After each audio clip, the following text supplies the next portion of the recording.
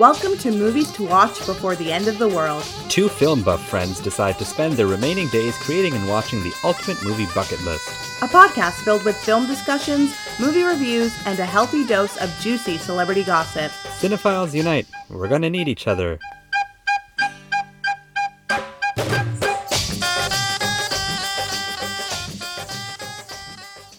Hi, girly. Okay. Girly. Okay, that was... Girl. I know what you were going for. Girl, I can't. I don't want to do Clint. I know what you were going for. Girly.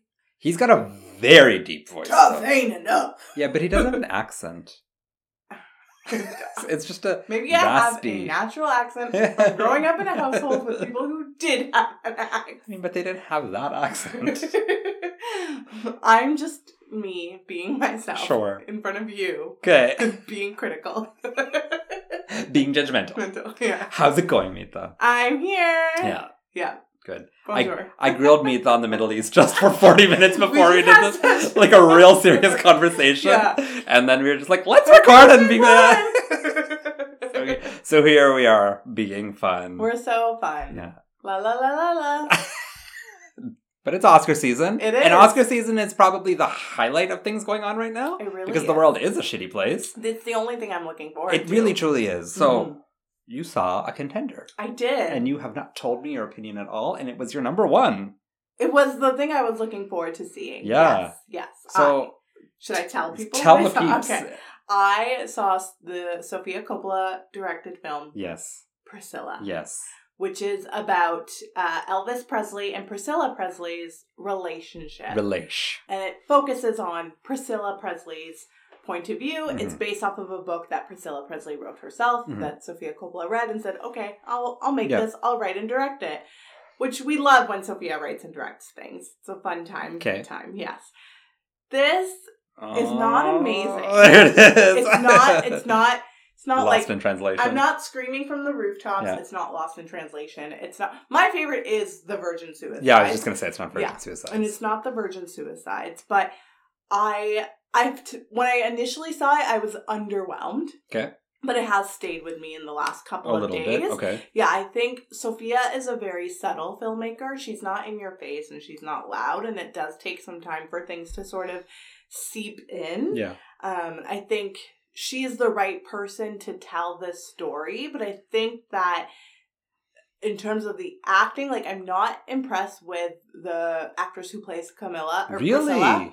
Yeah. Her name is Kaylee Spaney. Yeah, something like that. She's good, but she's not, like... She's not selling She's not great. Yeah. And I wasn't moved by her performance. And is it a movie that should have moved you? I think if the right actress had been in that position... Like, if this had been Kirsten Dunst when Kirsten Dunst was younger... Just make it all about Kirsten Dunst all the time. No, but do you know what I mean? Kirsten has... Fair enough. She can pull people in. Yeah, she's very good at her job. Tell me more, Mita. If it was baby Kirsten Dunst, then I think that there could be something there. But I was very underwhelmed by her performance. Okay. I think it's an important movie in what it tells you, but I also, like... I had been reading reviews where people were saying that, like, this puts Elvis in such a negative light. Yeah. Like, it's really damaging to Elvis. I didn't feel that way. Okay. I don't think she does anything that's really too harmful to, like, what we know of Elvis. And to be quite frank, like, I think we also did know this. Yeah, like, these things. A womanizer. She was 14 years old when they started their relationship. Yeah. He was very controlling in their relationship. I think people are stuck on seeing the Elvis of last year, which was Baz Luhrmann, which is the complete opposite of Sofia Coppola. Yes, truly, so if you're going to have two filmmakers make a movie of that time period, it's really interesting to see the juxtaposition there. Yeah. I care more for Sofia Coppola's version than I do Baz. Yeah, and I love Baz. But neither of us liked Elvis. No. Yeah. But I just think the pomp with Elvis... In general, that was in that film doesn't work as well as how Sofia has painted Priscilla. Okay. Yeah, I think it works a little bit better. It's a bit softer. There's the feminine touch is really there, and you see that with, like, all of her films. That's her aesthetic. Because Sofia actually doesn't do big very well. No, she shouldn't though. Like, I think we saw that with Marie Antoinette. It just didn't, like, it was big scale, and it kind of didn't work in her favor. Yeah. This, I think, she has a better balance. Okay. I mean, obviously the focus is more on Priscilla than Elvis. Yeah. But her, like, feminine aesthetic is I've received it well in this, as compared to, like, the flashiness and, like, the eyes pain that occurs. And Elvis, yeah. Like, I thought I might have a seizure watching. It's a lot. But that's Baz Luhrmann in general. Yes. But yeah, I don't think that Elvis was portrayed as bad as people are saying he is. I think it's an important movie to watch in terms of, like, looking at that relationship. But I don't think it, like, nails it. I think there could... But part of it is because she is so somber and so subtle with her approach. Like, sometimes too subtle. Too subtle. Yeah. Where I feel... But I don't want, like a promising young woman moment. Yeah. Yeah. That's also not what it is. I'm having a hard time finding, like, the balance. How do I actually really feel about this? So I would actually want to see it again. Okay. And if it's available on a streamer closer to Oscar season, I might. I don't think it's going to get a Best Picture. Okay. I do think she might get writing again. Okay. Maybe. At most. Not director. No. It's too busy. Yeah. No. Should I see it in theater? Or do I just wait? I don't think you have to. Okay. You can wait. Okay. Yeah. But I will give it a 3.5. Okay. Yeah. That's higher than based on how you walked into this that I thought. I think, I'm being critical. Yeah. No, of course. Yeah. I enjoy the soundtrack, as I always do with her films. Yeah. She's got a great ear for music. Yeah. She hires the right people. She hired her husband's band. So. Yeah. Is Jacob Elordi more than a decent-looking tall man? I actually think so. Okay. Yeah. There is something there. Okay. But I liked him more than you have. Because he's also playing the same character in Saltburn. Is he, though? He is playing a tall playboy. Yeah. In Saltburn, which is what Elvis was. But in his Priscilla performance, it's the focus of the film isn't on him, but he actually is what you wind up focusing on. It's the driving force of the film, yeah. And I think maybe that, I haven't seen this, obviously, so that might be what you're referring to, because Priscilla ends up being a passive character in her film, because Elvis is Elvis and drives not just the movie, but her life. Mm-hmm. So maybe it ends up feeling a little bit more like he controlled the movie as well. Yes. And I will say I prefer what he does in this than what Austin Butler did in Elvis. But is that Sophia or is that Baz? It's probably... In Priscilla, it's not as performative. Like, you don't get very many of his performances. You see him in, like, what his day-to-day life is. And, like, how he interacted with Priscilla. Whereas in Elvis, you're getting all the showmanship that's there. Sorry, continue. When I watched Elvis, I think Austin Butler's very good in it, but I can also see, like, he put a lot of work into it. Whereas, like, with Jacob Elordi, it feels a bit more natural, but that's also probably just the aesthetics of the two films themselves.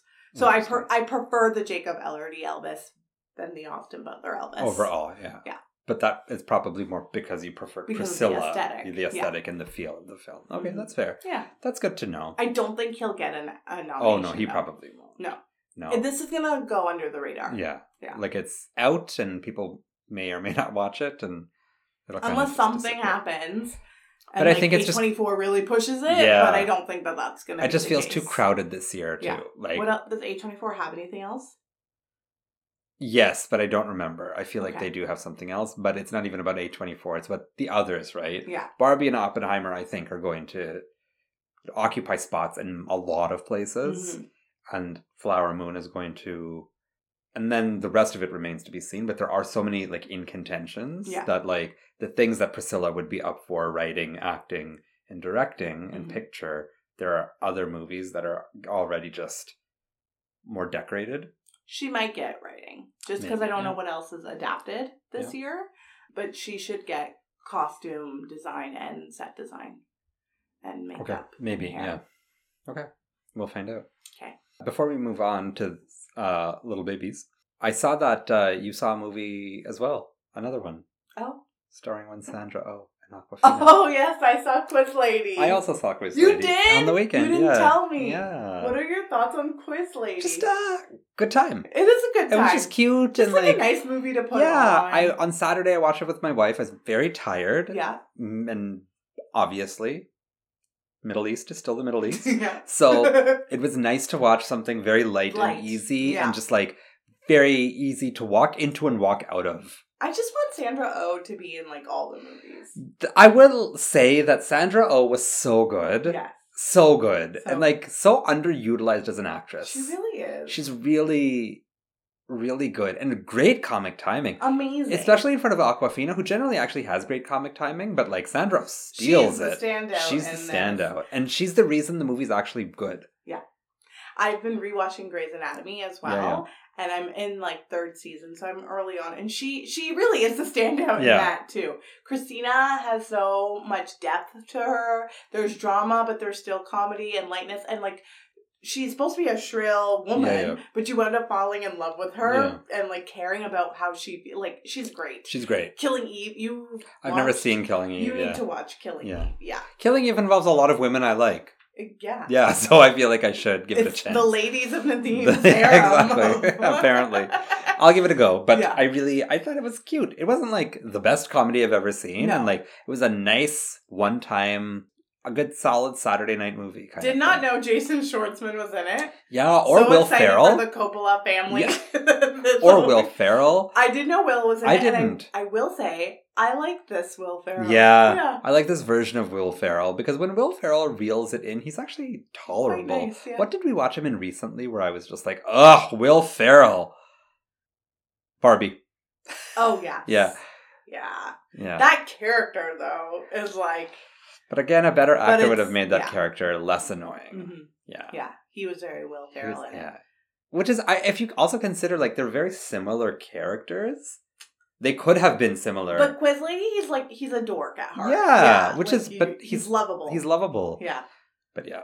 But no, I did enjoy it. It's not the best.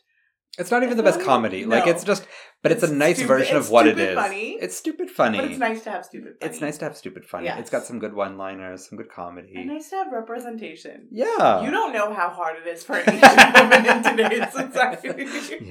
Yeah. That's a line from That's a line from the movie. And white people really liked it. Yeah. I like that shit. And I like that.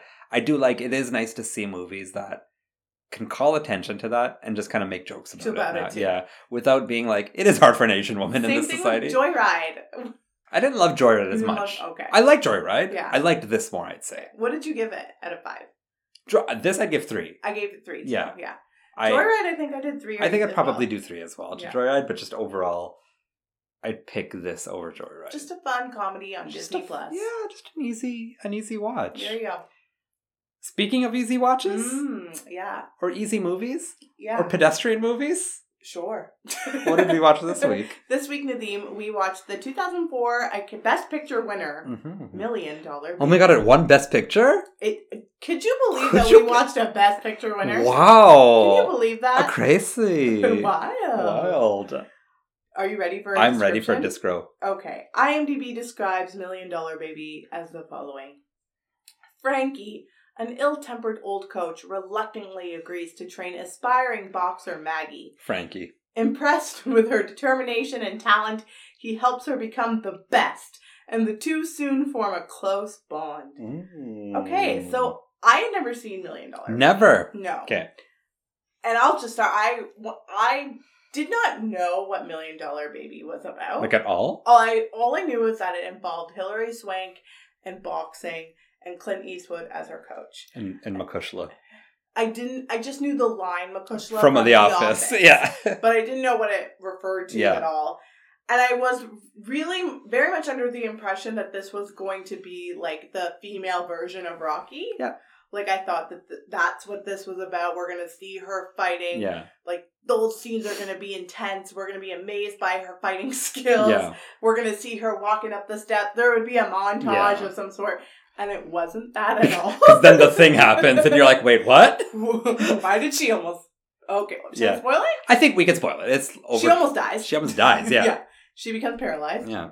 It just goes in the leftist direction that you don't expect it to go in. No, and I didn't think it was meant to be this, like, heartwarming father figure, daughter figure, sappy kind of movie.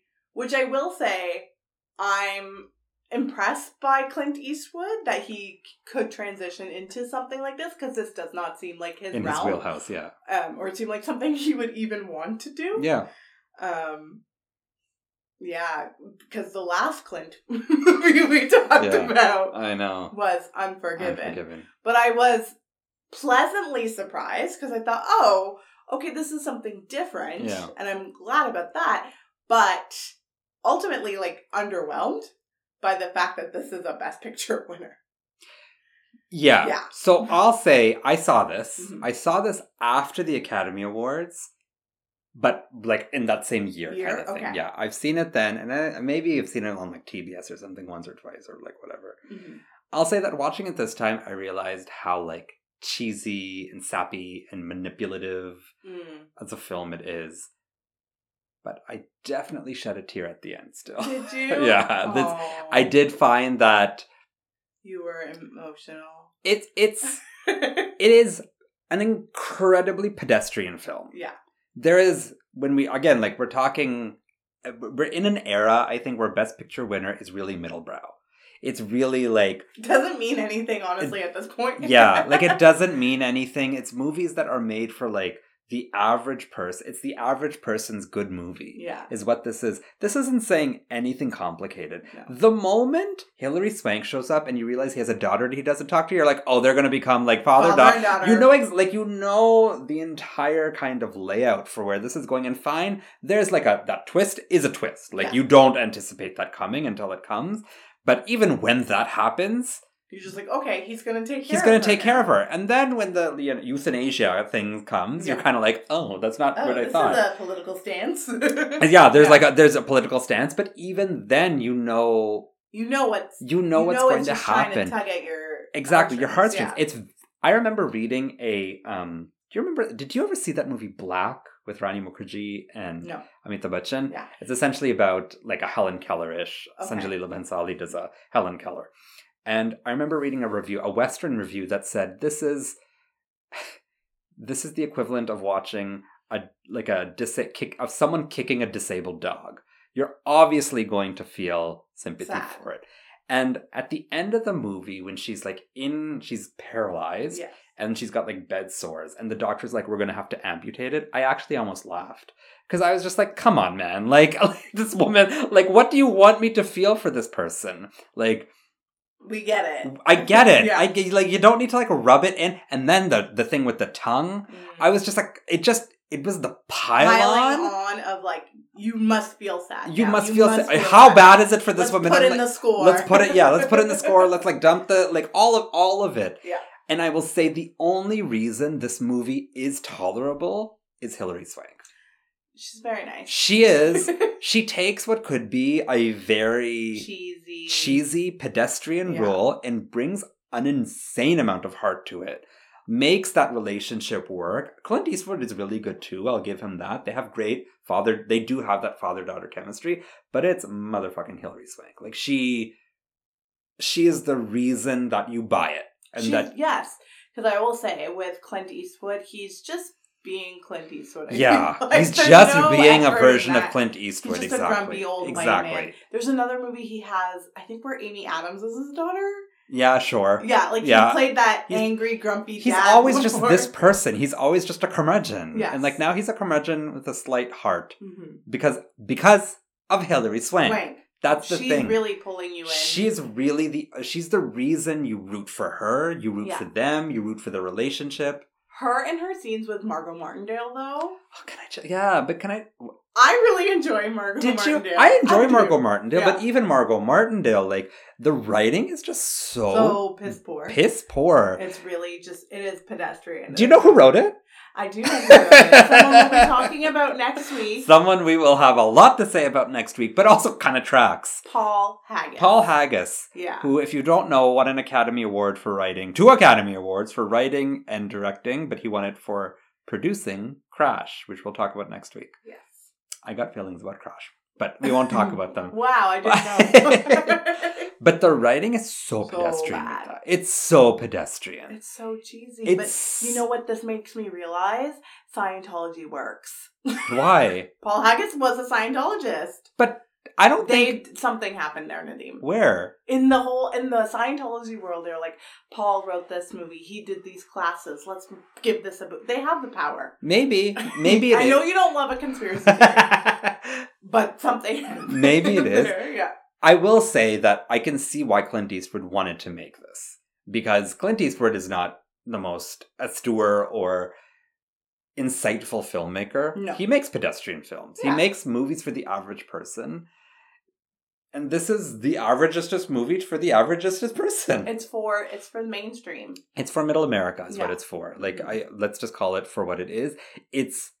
This is what I say about Crash. It's a stupid person's smart film. Yeah. And that's kind of what $1 Million Baby is. It's not saying anything. What is it saying? Nothing really. It's really not saying anything. Just that euthanasia is okay. Yeah, that like if you love your child, then like go ahead and do it. Do it. But again, I will say, when he explains what Makushla means to her, I was like, all right.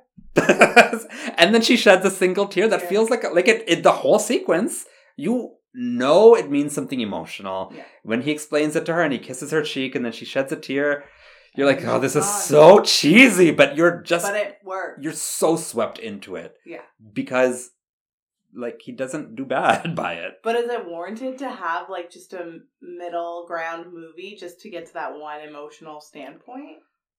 Oh, that's an interesting point. I don't think the whole movie is. I think the whole movie is middle ground in the best on the better side of middle ground though. I do think that like as far as middle ground movies go, this is not a poorly made film. It's not Lifetime. This is not Lifetime. No, and it is a. I'll even go as far as saying it's a good film. Yeah, it's a nice film. It's a nice watch. You can watch it with your family. It's also Clint Eastwood has a way of making like conservative films, like truly Republican movies, and it feels like that. When she's on the hospital bed, she's wearing a cross, and I was just like, oh, she's wearing a cross. Like there's just like little things. There's always talk about like religion in his movies. Mm-hmm. He's conversing with a priest. It's very evident where he stands and what his movies are about, and fine. Like, it's fine. I think my biggest problem is that, like, it's just so average. And I think this is an example of a film that would have benefited from not winning Best Picture. Oh, interesting. Because I think if it hadn't, I think you'd respect it a little bit more. People would like it more? I think people do like it. I think the average person actually likes this because... Yeah. There's nothing not to like about $1 Million Baby. If you if you think about it, there's nothing offensive. It is well acted. It is well directed. It is even in its lane well written. Yeah. It's just that like saying anything though. It's not saying anything. And my whole thing is I think he's trying to say something about what though? About euthanasia or of like how people get to that point or sort of. Maybe not necessarily like the politics around it, but I do think that there could be people who have emotions surrounding that idea and that concept. But this movie doesn't do a good job of building you to that. Because when I think about it, that whole point of him explaining what Makushla is and deciding to end her life for her, there are people in the world who would take great offense to that in itself. They did. Yeah. Oh, disability groups took great offense to it, claiming that like just because you're disabled doesn't mean your life has to end. Like literally. But I don't think Paul Haggis' script does a good enough job of like leading us into that sort of idea. So let's for the record say that like let's say the movie was what it was, and instead of going in the direction it did, it just kept on its standard.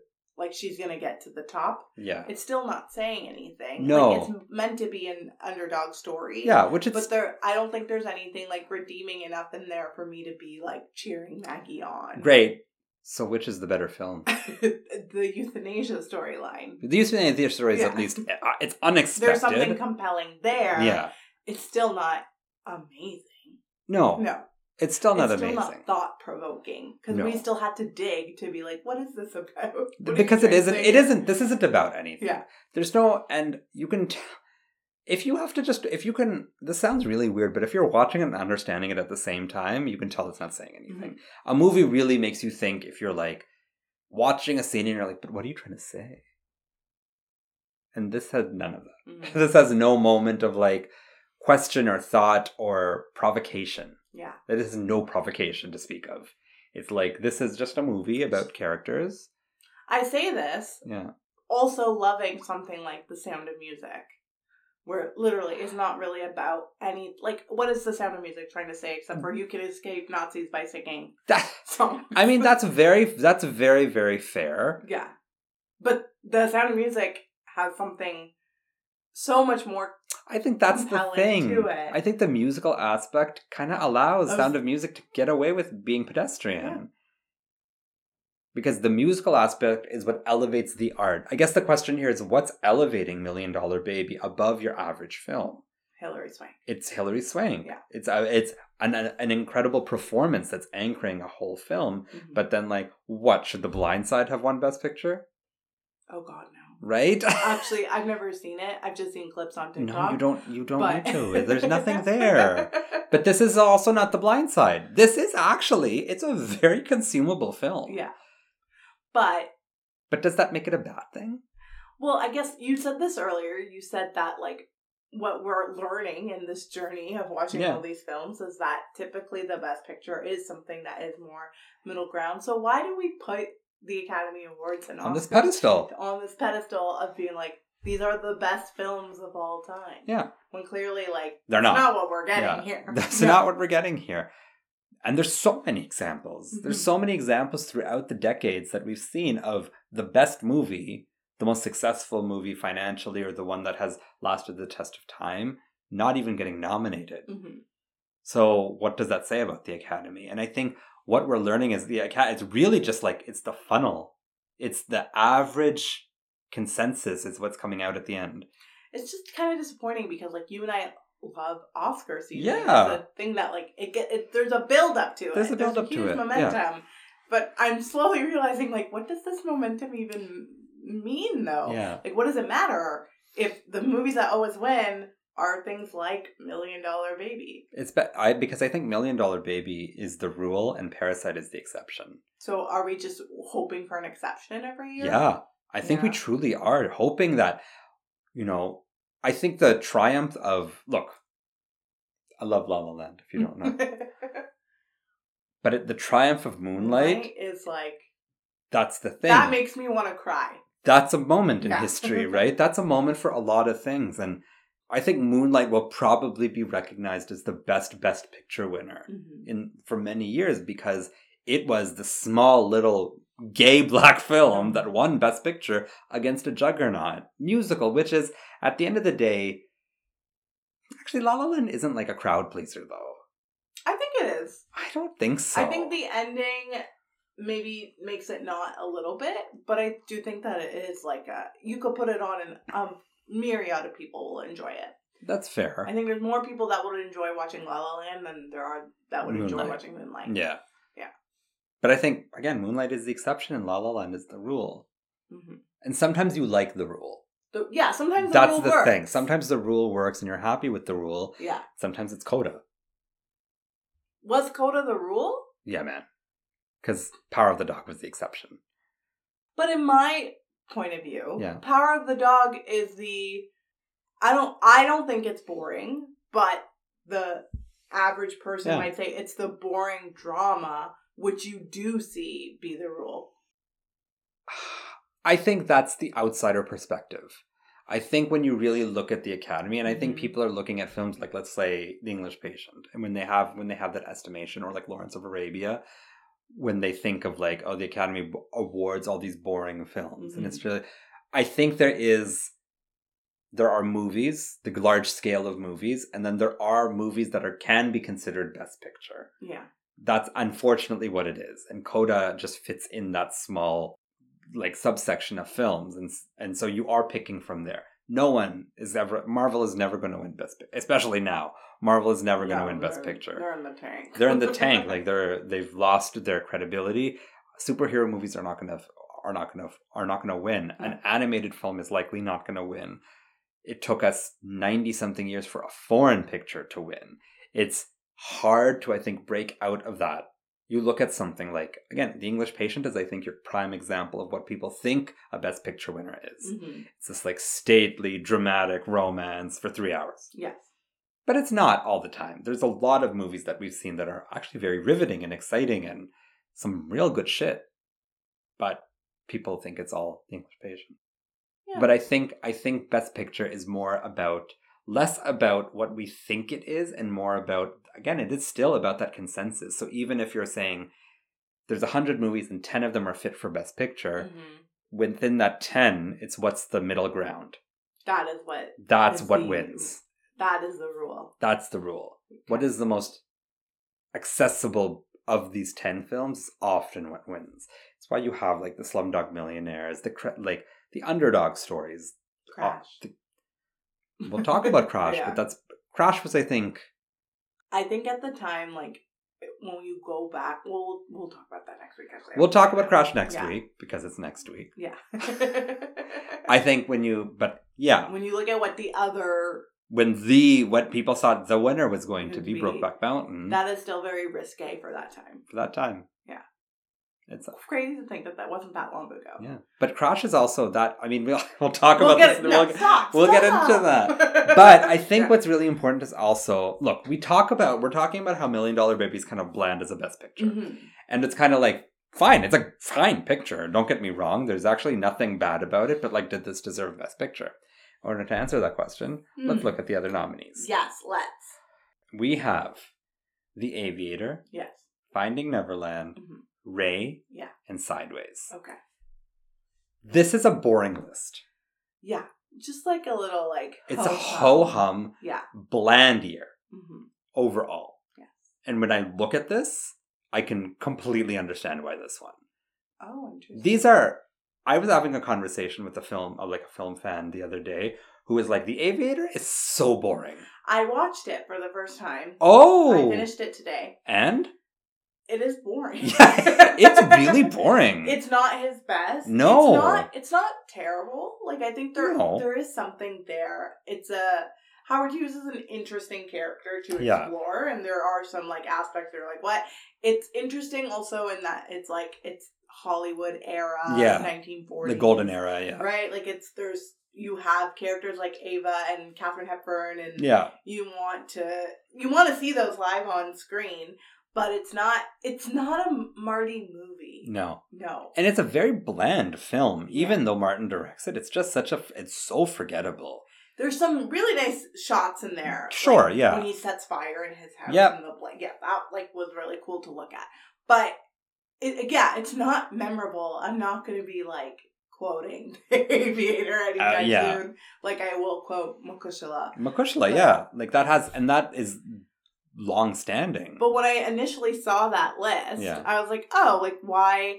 That also seems very middle ground to me of what people would choose. It's a grand scale biopic made by one of the most popular American directors of our time. But Mita, everyone shed a tear at that end. Did they? Mita. I didn't. You did. I'm sure a lot of people at the time were very moved by this. Okay. I can totally see the white people in the theater really shedding a tear. Yeah. I can see anybody. I say that because that's the image I have with all Clint Eastwood. Did people watch this? Did this do well, on a general standpoint? On a budget of $30 million. Yeah. It did 216. I'm shocked. I'm not. People were like, let's go see $1 Million Baby. Yeah. It grossed $100 million in the US and then the rest of it in other territories. So I was 13, so I wasn't fully. This made $100 million in America. Yeah, you were 19 though. Do you remember Do you remember the hype for $1 Million Baby? Yeah, I remember. I will say I do remember when it won, and then watching it, being like, "Oh, this is the best picture." But I remember hype around The Aviator. Yeah, and I saw The Aviator. I saw The Aviator in a sold-out crowd, and I was really surprised. Wow. You sat there for 3 hours? Yeah, and I was bored for those 3 hours. It's a very forgettable film. Mm-hmm. I can completely see why people flock to this, though. It is that... again, it's nicely acted, it's nicely directed, it makes you feel things. Feeling something in a theater is hard to do. Yeah. And when a movie can make you do it, I can totally see people gushing about this afterwards. I don't know if it's anyone's favorite movie, but people walked away moved. And again, Hilary Swank gets 100% of the credit for it, and deserved her Oscar, I think. Yes. But I don't think just that one performance shouldn't drive an entire film to winning at Best Picture. I don't think it drives the picture to winning. Like, I don't think the picture wins because Hilary Swank is so good. I think the film survives on her shoulders. And I think what drives people to see it and why people connected to it and why people voted for it was because she makes it so palpable. There's so much on her that, like, that is the appeal. Yeah. I don't, like, what is the appeal of the rest of the movie, though, for the Academy to be like, yeah, let's vote for this? Because their relationship is endearing. Their father-daughter thing is endearing. He is a living legend who has made movies like Dirty Harry and Unforgiven and all of that, and then he's doing this, he's a curmudgeon who endears himself to this woman who's trash and poor and has this dream and just wants to box. There's this... I get it. I just can't connect to it.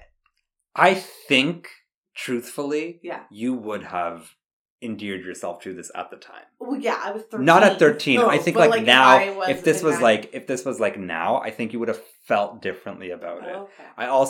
I just think, I don't think this is great by any means. Yeah. I just think that it's kind of like Rocky or Rani.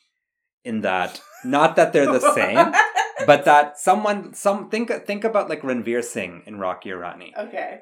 And how he elevates that movie. Yeah. Rocky or Rani is a lot of elements, fine. Mm-hmm. It's not just one performance that does that, but how much that performance raises the caliber of that film. I think I'm just very turned off by Clint Eastwood. Yeah, I think that's a part of it, for sure.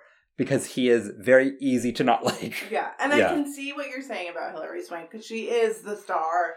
She is the $1 million baby. She's the $1 million baby. And I think in a lesser actress's hands, this would just be this would be like anything else in his like record. Like his Gran Turismos and like the Mule or whatever Clint Eastwood has done, whatever variation on a theme he's done, this would just completely have been as forgettable. But she is the reason this is what it is. Yeah. Did he do American Sniper? Yep. I have not seen that. You don't need to. Okay. It's not good? It's not that it's not good. It's just very Clint Eastwood. Okay. The thing is, Clint Eastwood makes movies that speak to Republicans. Like and truly white American men and Republicans. Yeah. And I don't think we can discount that.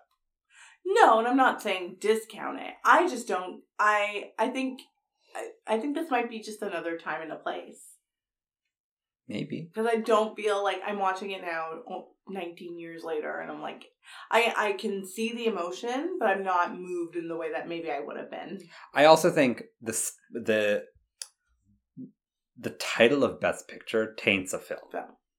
You have higher expectations. You have a higher expectation. And it just didn't meet those expectations. Yeah. I think when you're watching Best Pictures, movies that are Best Pictures, and we've just experienced this for decades, is that you think it's supposed to be something. And then when like the Broadway Melody wins, you're like, really? Also a question. Yeah. Does Morgan Freeman like need... That's so Morgan Freeman, I don't understand why he won. Yeah, he won Best Supporting Actor. Stop. This movie won 4 Oscars. It won Best Supporting Actor, Best Actress, Best Director, and Best Picture. Director? Yeah. Can you please read out the nominees of Director and Best Supporting Actor, please? What? Because I do remember the hype around Hilary Swank's win for this. It was another year that she was pitted up against Annette Bening. I've never seen Being Julia, but... I've never seen Being Julia either, but everyone's being like, oh, in 99 it was Hilary and Annette, and now in 2004 it's Hilary and Annette. And I do remember the navy blue jersey Calvin Klein dress with the open back. Yeah, she looked great. And this has nothing to do with the movie, but I have a vivid memory of Hilary Swank being on the red carpet at the time she was married to Chad Lowe. Yeah. And they were doing an interview, and one of the interviewers noticed that like her the back had like a V. Yeah, it was an open back with a V, and it was like lowering a little bit that you could almost maybe see her butt crack. Yeah. And the interviewer was going to like help her, and Chadlow swiped his hand away and be like, "That's my wife, I'll do it." And I was just like, "Oh, that's nice," and that's always stayed in my head. I just wanted to share that with you. Cool story, Mita. Best director in 2004. Yes. Aside from Clint Eastwood, you have Taylor Hackford for Ray. Okay. You have Mike Leigh for Vera Drake. Yeah. You have Alexander Payne for Sideways and Martin Scorsese for The Aviator. Interesting. Yeah, I don't think Marty should have it for No, he The shouldn't. Aviator. I think Sideways is bland and also very white. I have only seen clips of it on TikTok. Yeah, you don't need to. Vera Drake is very good. I have told you to watch Vera Drake many times, Mita. I tried to, but I didn't have time. You tried to?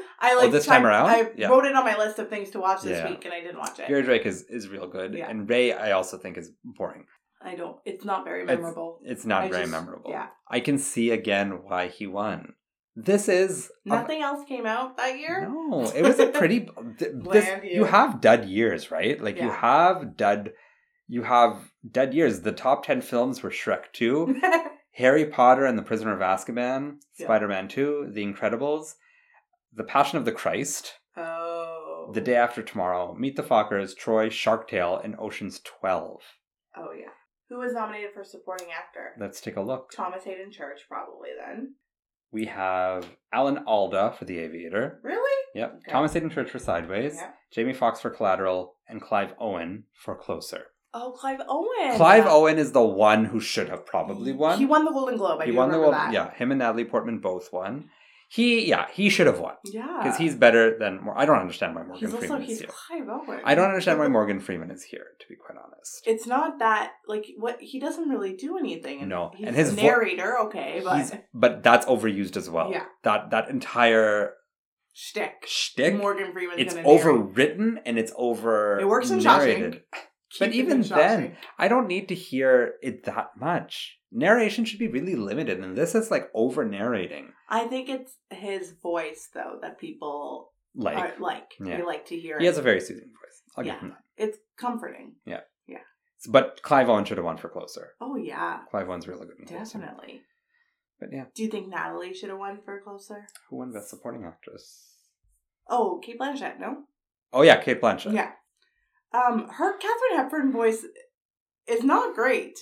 It's not bad, though. It's not terrible, but I'm just like, this is a bit, it could have been huskier. Maybe. Audrey's mom. Oh my God, Rita, thank you. You're welcome. Thank you for saying the correct thing. No, it's wrong. But her voice was huskier. I think Natalie Portman is great in Closer, but I can see why Cate Blanchett won over her, yeah. But Clive Owen should have beat Morgan Freeman. Morgan Freeman doesn't deserve an Oscar for this. That's a weird win, actually. Who won actor this year? Sorry, I'm making you go through all of them. But who won actor for this year? Jamie Foxx for Ray. Oh, right, yes. Yeah. And he was nominated in both categories. In both categories. Okay. And he was Leo, I think that was what the other people were saying. Yeah, Leo and Paul Giamatti. You know what? The Leo is quite good in. It's a ho-hum movie, but like, you don't think he makes sense? I think he's fine. I think everything about Aviator is so bland and boring and unmemorable, and just like anytime I see a poster, I'm like, I just roll my eyes back into my head. I just think it's so boring. You know who I do like in it though? Who? John C. Reilly. Okay. I just like John C. Reilly. I like him in certain things. Do you have sequel prequel ideas? No.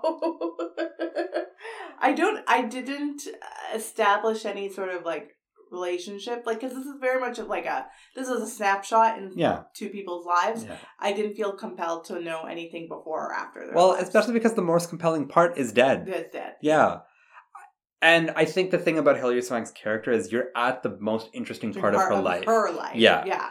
Like, I don't need to see her how she got there. No. Yeah, like, exactly. No offense. That was the other thing, is that I found that even that plot, like that subplot about her being white trash and how her family is trashy, they were like too trashy. Do you know what I mean? Everything. Like, who goes to that Disney World before they go see their kid? It was just, the writing is so pedestrian. It's so like amateur hour. What you would read in like a pulp novel. Yeah. I'm like, this is how terrible her parents are. Yeah, it's just so everything is so obvious, and like it is clear that the entire function is so that she can have her moment to like tell her mother off. Yeah. To like get out. And you're like, yeah, I liked it. But I liked it because Hilary Swank is saying it. The scene itself didn't like elicit anything from me. I am just curious. I might be missing something. What happens with the money? They never clarify it. Okay. I'm assuming whatever happens to money when there's no will associated with it. She probably didn't have a will. So she should have like arranged for it to go to Frank. To Frankie. But the insinuation might be that he got it and he bought the diner at the end. Oh, right. That might be what is setting up, but I don't know how, because she would have had to sign over the money to him and all of that before she died. She would have done it with her teeth. Yeah, before her mouth was sewn up. Yeah. Go into your rating, Mita. Okay. And did this deserve Best Picture? Okay, did it deserve Best Picture? Yeah. So I'm at a staunch no. Really? I really don't. Then what else? What did?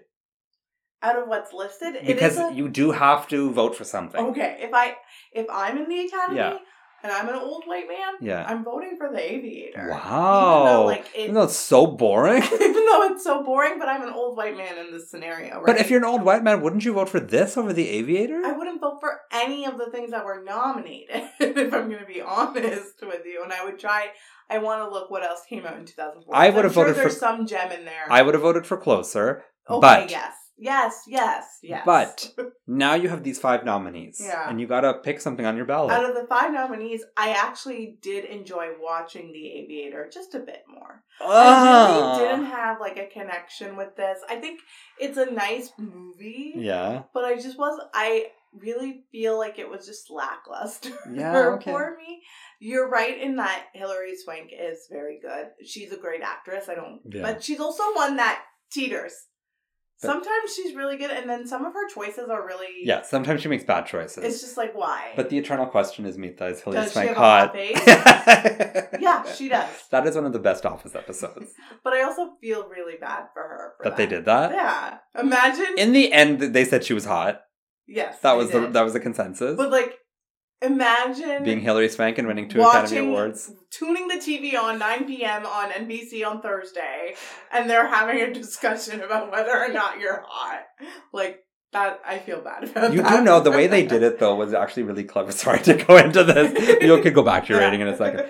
The discussion of her not being hot is actually not had. It's always people trying to convince other people that she is hot. So the dialogue is always about how good looking she is rather than like, but look at her, she looks like the man, she looks like this, she looks like that. It's not, They did it smartly. But smartly. It's still odd to imagine. It's like borderline really insensitive. Picking you apart, but they did it well. She also won 2 Academy Awards. Yeah. Deservedly so. I still have never seen Boys Don't Cry. What? No, it came out when I was like 8 years old. Yes, but we have since established that you watch movies. No, but the opportunity, that's not something that's available on streamers. Is it not? I've never seen it. It's also... I will say that the movie itself is very okay. Yeah. You're watching it for Hilary Swank. I feel like it would be too intense. It's pretty intense. Yeah. It's pretty intense. But she is really great in this. She makes interesting choices, and sometimes I don't agree with those choices. But when you have a choice like something like P.S. I Love You, she is tolerable in it, but it's just like, why did you choose to make this when you're a 2-time winning Best Actress? Yeah. She's a very elite club of people who have 2 Academy Awards. 2. Yeah. Not 1. Not 1. 2. And honestly, never have a 3rd, I don't think. I don't think her career went into that direction. Yeah. Unless something happens. But she could. She's a very good actress. She could do it. Yeah. And she does carry this film. But I think that is the highlight of this movie. It's her. It's the performance. It's not even the character so much. Like, I think this is a very exciting time in Maggie's life to see her go through these things, but I think she brings so much to it that you're just like, okay, I will still watch this movie. Yeah. But if it had been any other actress, like if it had been, I'm just picking at the top of my head, Jennifer Lopez. I don't know why. Yeah. Oh, God. If it was Jennifer Lopez, like, it's not going to be a oh my God. Movie. Instantly, that image just is, it's like, not going to be a good movie. And you know she would try to do it. Oh my God, you've seen enough. You know she's going to try to fight. But she's also, single tearing at the end. Exactly. Just not well. It's just not going to work. Like, that, Hillary's tear is a real tear. J-Lo's tear would have been like somebody put some glycerin, exactly. Yeah, and then the tear would come. And I have to give her props for that. And she got her award, which is well deserved. Yeah. Like, she got it. She deserved it. Yeah. Great. But the rest of the movie, to me, just doesn't fall in line with what the caliber of that performance is. Mm-hmm. And, like, I was not pleased. I also have a lot of negativity towards Clint Eastwood, so that's probably taking it apart. And I think my negativity is warranted. Yeah. I don't think he's a great person. No. I don't think or a great filmmaker. I don't think he should be canceled, but I don't think he should be celebrated either. Yeah. Or a great filmmaker. Yeah. Like, he does these He's not Roman Polanski. Movies. Yes, The Aviator, like, leans towards boring, but there is real filmmaking. Leans towards boring for me, not for you. This is my opinion. That's firmly.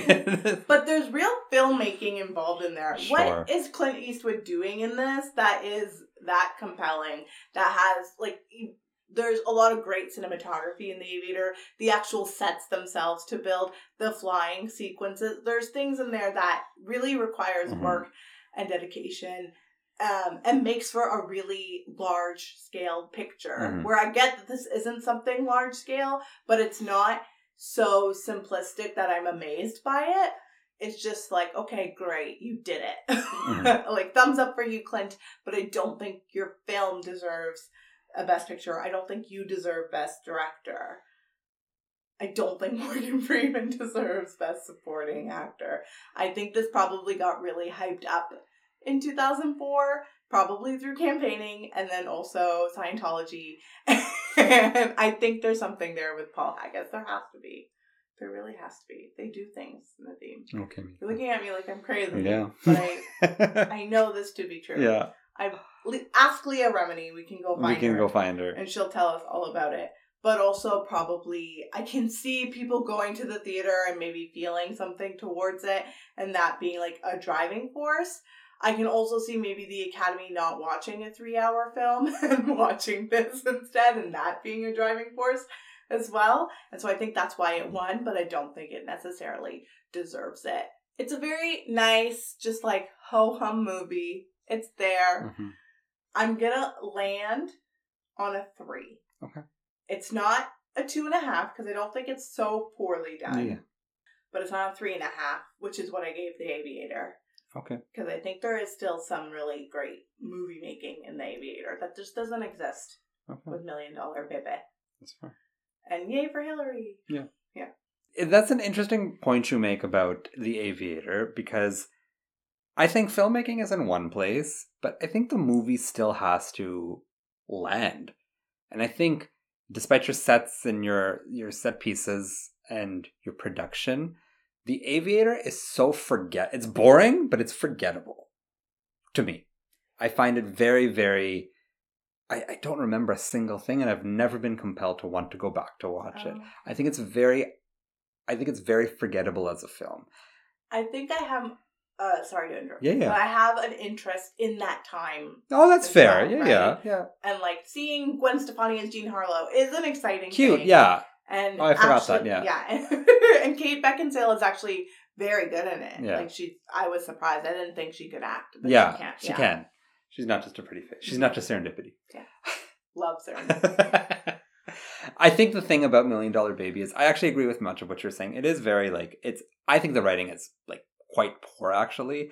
It's really pedestrian. It's really obvious. It's not saying anything. The dialogue is cheesy. It's manipulative. It's sappy. It's a lot of bad adjectives, really. The way I would describe aspects of $1 Million Baby are very much it's Lifetime. It's elevated Lifetime. But Hilary Swank elevates it so much. And I do think there are things Clint Eastwood does that help elevate it, but it's really the burden of that work is Hilary Swank, who's pushing this to not be a Lifetime movie. Yeah. She's really bringing empathy and heart, and she's bringing kind of dimension to this character. And those scenes at the end, you don't feel for... You feel for Maggie because you feel that sense of loss, and you understand why she wants to do this, because when you're a physical person, the way she's done, and she's done one to achieve this life, when you can see her deteriorating and what she's going through, you get it. You get why she wants to end her life. You're not necessarily moved by the fact that someone wants to kill themselves. If that's like, that distinction is clear, that feeling of loss of power, Hilary Swank really brings that out, that like, you can tell that she feels helpless, and that like, she doesn't want to live like the way I think a person in that similar situation would feel. Hilary Swank is really, she's like all over this movie, and she deserves that Oscar. If I were in the nominations, I would have nominated Closer. Okay. Personally, I love Closer. Same. I think it's a great film. This might have appeared on my ballot lower. If I'm looking at this ballot, though, the way it stands, I don't know. It might be hard. It's hard. I wouldn't vote for The Aviator. Okay. I'll be honest. Yeah. I wouldn't vote for The Aviator. I wouldn't vote for Ray. I wouldn't vote for Finding Neverland. It's between this and... I forgot about that. Right? It's between this and Sideways. Sideways, which I haven't seen. But Sideways is just kind of like your indie... Oh, Sandra was in Sideways. Yeah. Yeah. With her ex-husband directed it. Yeah, exactly. Yeah, but Sideways is also just like a nice indie comedy. Yeah. Like dramedy. So it'll never win. Yeah. Like, I just think if we're talking about like scale and what people define as Best Picture, it's The Aviator. But it was just so bland as a film and so boring that I might have voted for this. Yeah. Does it deserve it? No. I'll go with that. Morgan Freeman definitely doesn't deserve it. No. Like, at all. I think Justice for Clive. Justice for Clive. I think Clint Eastwood gets a little bit of credit for working with Hilary Swank in that way and eliciting that performance and doing something against type. I think no matter how much you hate him or dislike him, you do have to give it to him for like not doing Unforgiven. It's actually quite a feminist film. There are some beautiful emotional undertones. It's not misogynistic. There's things that Clint Eastwood has done in the past that he kind of undoes here. Not undoes, but maybe just does differently here. This is probably his most mature film, Clint Eastwood, and I don't think he'll ever make anything better than this. No. And so if he's being rewarded the same way that someone like Martin Scorsese is rewarded not for his best film, just for a good film that he made, then maybe Clint Eastwood does deserve it for this, because he's a legend in his own right, in his Republican world. And so like maybe he deserves it for this. I'm not, however, unanimously like, yes, Clint Eastwood, $1 Million Baby. It's more like I'm trying to justify and understand like how it comes. Mm-hmm. I was going for 3 stars because for much of the same reason, but Hilary Swank, man, she really does. She really sells it. And I was truly moved by the ending. Mm-hmm. And I knew exactly what buttons were being pushed. And I knew what was going on. And I had seen this before. I knew what was going to happen. And when he says what Chuisle means and he kisses her cheek and she gives the tear, I fucking got a tear too, man. I was moved by it. So it gets another half from me. So 3.5. 3.5. Wow. $1 Million. What do you give The Aviator? I give it 2.5. 2.5. I really dislike The Aviator. Yeah, I think it's when did you watch it? In 2004? Yeah, okay. And I never had the inclination, desire. Never. What if I told you have to watch every Martin Scorsese film ever? Eventually, I'll get there then. Okay. Maybe there'll be a different appreciation for it. Maybe as an adult in my 40s, I'll have a different appreciation for it. Who goes through their own paranoia? Yeah. But I think as a 40-year-old length, it's a 3-hour film. 40-year-old length. As a 40-year-old, the length of a film, if you're going to be 3 hours, you better be using my time. And I don't think... Okay, but we also know Martin doesn't understand time. He does not understand it. My favorite joke is Tina Fey at the Golden Globes. She's just like, we're going to get this in 3.5 hours. Or Martin Scorsese likes to call it Act 1. Because he would put his hands Because he would do that, yeah. Yeah. That's great. Anyways, that was $1 Million Baby. We have a movie to watch next week. We do. But before we watch that abomination, Mita, game me. Game you? Okay, last week, Nadeem, you had me connect my Big Fat Greek Wedding to another movie from 2003, Mystic River. Mystic! Also directed by Clint Eastwood? Yeah. Yes. Yeah. Mystic River. This week, Nadeem, I'm going to have you connect Mystic River to the highest grossing film of 2004. Do you remember what it was? You read it Shrek 2? Shrek 2. Okay. There is a way to do this. Shrek 2 and Mystic River? Yeah. It's not easy. It's not hard. It's simplistic, but it's not hard. It's just, there's steps. It's not like a 1, 2. There's steps. 1, 2, boom. 1, 2, like done. 1, 2, 3, 4, you can get there. You can get there. Okay? Your timer starts now. Actually, I did it in 3 connections. So Sean Penn is in Mystic River. That is correct. Yeah. Sean Penn. Do you know anybody in Shrek 2? I do, shockingly. Sean Penn is in... I'm thinking Friends for some reason. He is in an episode of Friends. Yeah. With Lisa Kudrow. But... Also, we never said it, but rest in peace, Matthew Perry. Yeah, all right, yeah. What am I trying to get to? Okay, what I'm trying to do is I'm trying to, for whatever reason, I'm trying to get to Quentin Tarantino because Mike Myers is in Inglourious Bastards. Okay, you have 9 seconds. Well, give me a little bit more. Because we talked a lot about other things. Okay, fine. But... You're at a minute now. Sean Penn is in...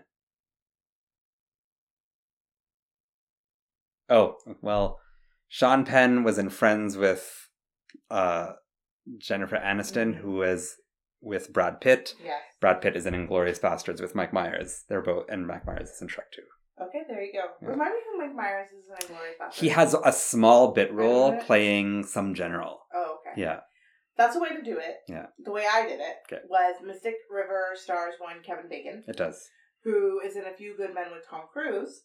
Who is in Vanilla Sky with Cameron Diaz. I knew you were going to do Vanilla Sky. I don't even know why. Yeah. It's one of my... I enjoy that movie. Maybe we'll watch it next season. Oh, yeah. But that is for another time. Yes. Mita.